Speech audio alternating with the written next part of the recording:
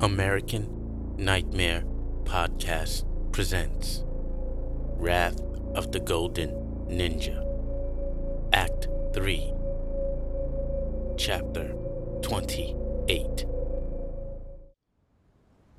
Cemetery, outskirts of city, day. Roland Flagg says, "You can't do this. For us to be in cohesion and to be able to work together, you must respect my decisions." There was no time, Flagg. So you say. Our perceptions are quite different on the subject. The Golden Ninja retorts, "You have not been around longer than I have. You are unaware of the combined strength of the Stone Titans, the Faceless, and Omega. Our soul energy was depleted. It was a losing battle. But there you are, provoking our enemy when we were in the obvious disadvantage, instead of focusing on saving Chung. Simply buying us time, playing to the ego of the enemy. I am aware of more than you think. You seek to just use my body and spirit, but not my knowledge. You have no knowledge, Flagg. Your years are not enough. You are willing to sacrifice the many for the one. Because the many are the one. For all of your years, you didn't need the Stone Titans. You are already blind." Suddenly, a light charges within the Golden Ninja and dissipates into the air. Chew of water emerges. With this bickering between you two, how can we be expected to defeat the combined strength of Daji and her legions? Chew. Roland says, "Who are you?" "I was once the leader of the Great Water Nation, an advisor to Emperor Jung way before your time.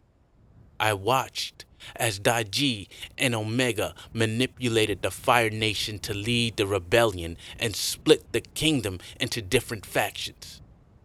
Di Shin of Fire, Way of Earth, and Jiao of Wood all conspired to overthrow Emperor Jung and Metal Nation.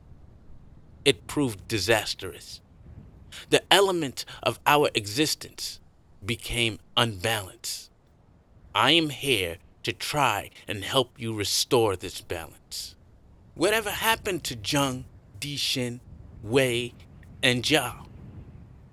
Jung is a story for another time. Daji still possesses the souls of Di-Shin, Wei, and Jiao. And thus, she has the power of the three elements. Way of Earth's very essence lies in the souls of the creatures known as the Stone Titans. They are made from Earth after all. So, let me get this straight. Daji has an army of the Faceless, a giant black dragon called Omega, 20-foot stone giants, plus earth, fire, and wood. She has also mastered the element of wind. All of this against the Golden Ninja, and you expect to win against these insurmountable odds? Listen, I'm the first to see how cool my powers are, but come on. We're fighting a god and an army against basically one man. I'm still in pain from being thrown almost through a concrete wall. You should not underestimate your powers," the Golden Ninja says. "What you learned in the astral plane was just the beginning, Flagg. Once awoken, the Golden Ninja is capable of much more." "Yeah, I get that. I get that my powers are near limitless, but there's one problem. I have to kill people in order to get what I need. It's like a goddamn drug habit. All of this killing ain't looking too good on my afterlife resume. Chu says, "Where are we, Roland? Seems to me like a cemetery." Precisely. So what? Oh, now he gets it. The Golden Ninja and Chu of Water are transported to the astral plane. But wait, they're already dead. Yes, many have died and their spirits move on to the afterlife. But open your eyes, look around.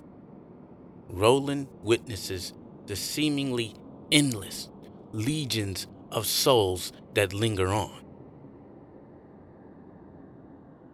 These are the souls that still have unresolved conflicts in the earth realm. One soul walks straight through the Golden Ninja and disappears. He feels a surge of energy. They have refused to cross over. Another spirit walks through the Golden Ninja. Do you remember in the hospital where you absorbed the soul of a dying man? Yeah, I remember. And how fast your soul energy was depleted? I was wondering about that, but I figured the guy was a douche in life and he didn't have much of a soul to harvest.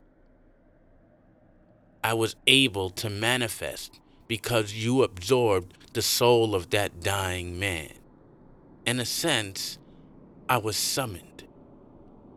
Summoned? You mean I'm some kind of wizard? Not exactly, Flag.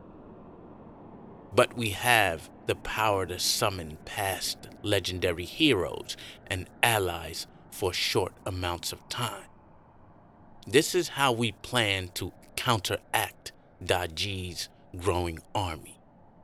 You should remember that the first iteration of the Golden Ninja was the son of Daji. Our first father practiced Zen Buddhism and taught us the mystic arts.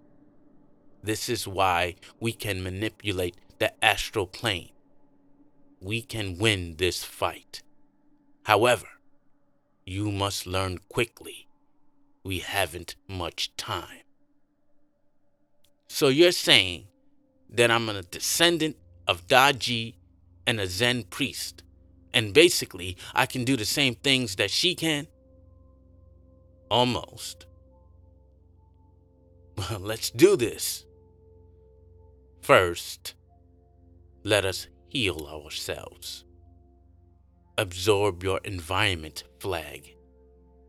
Think of this as a buffet of the gods. Ambrosia, or what you Earth Realm individuals like to call chicken soup for the soul. Did I hear a joke from you? Perform the ritual. We haven't much time. You must settle your differences and become one. But what? One? One of what? Hey, I don't agree.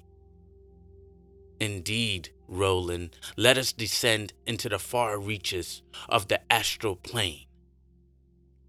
The antithesis of the coming darkness of the unlit. All of a sudden, Roland is thrust into the far reaches of the astral plane. Thousands of souls walking through the cemetery converge on where the Golden Ninja is sitting.